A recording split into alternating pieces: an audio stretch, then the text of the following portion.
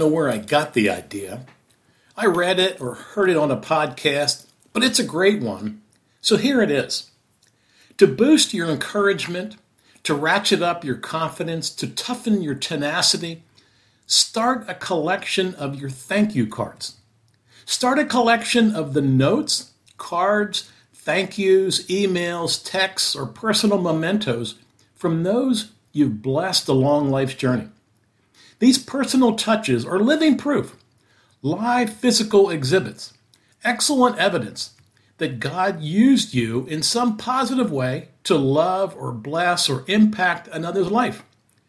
This collection is a living legacy of the difference you've made in the world, in real, live, flesh and blood humanity. You can use any storage idea, a notebook, a basket, a bin, a box, whatever. But for your encouragement, start one today. I've been using a 1-inch 3-ring binder, and I love it. I call it Celebrating Life's Journey. So here's the usefulness and the encouragement. When you're at a low point in life, when you're feeling depressed or useless or just down and out, pull out your collection and remember how God used you in the past. Remember the people who think about you, send you cards, notes, birthday wishes, whatever. Read the notes of your personal touches or from those who personally touch you. You'll remember with joy what God did in you and through you to impact His people. You'll remember with joy what God did for you through others.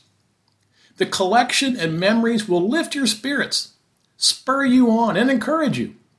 It may even ignite your imagination in creative ways to reach out and be an encourager.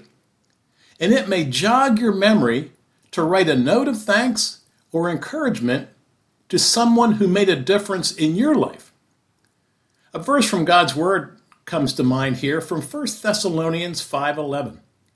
Therefore, encourage one another and build each other up just as in fact you are doing. So, my friends, what are you waiting for? Start your collection today, right now. Be encouraged, my friends, and be an encourager.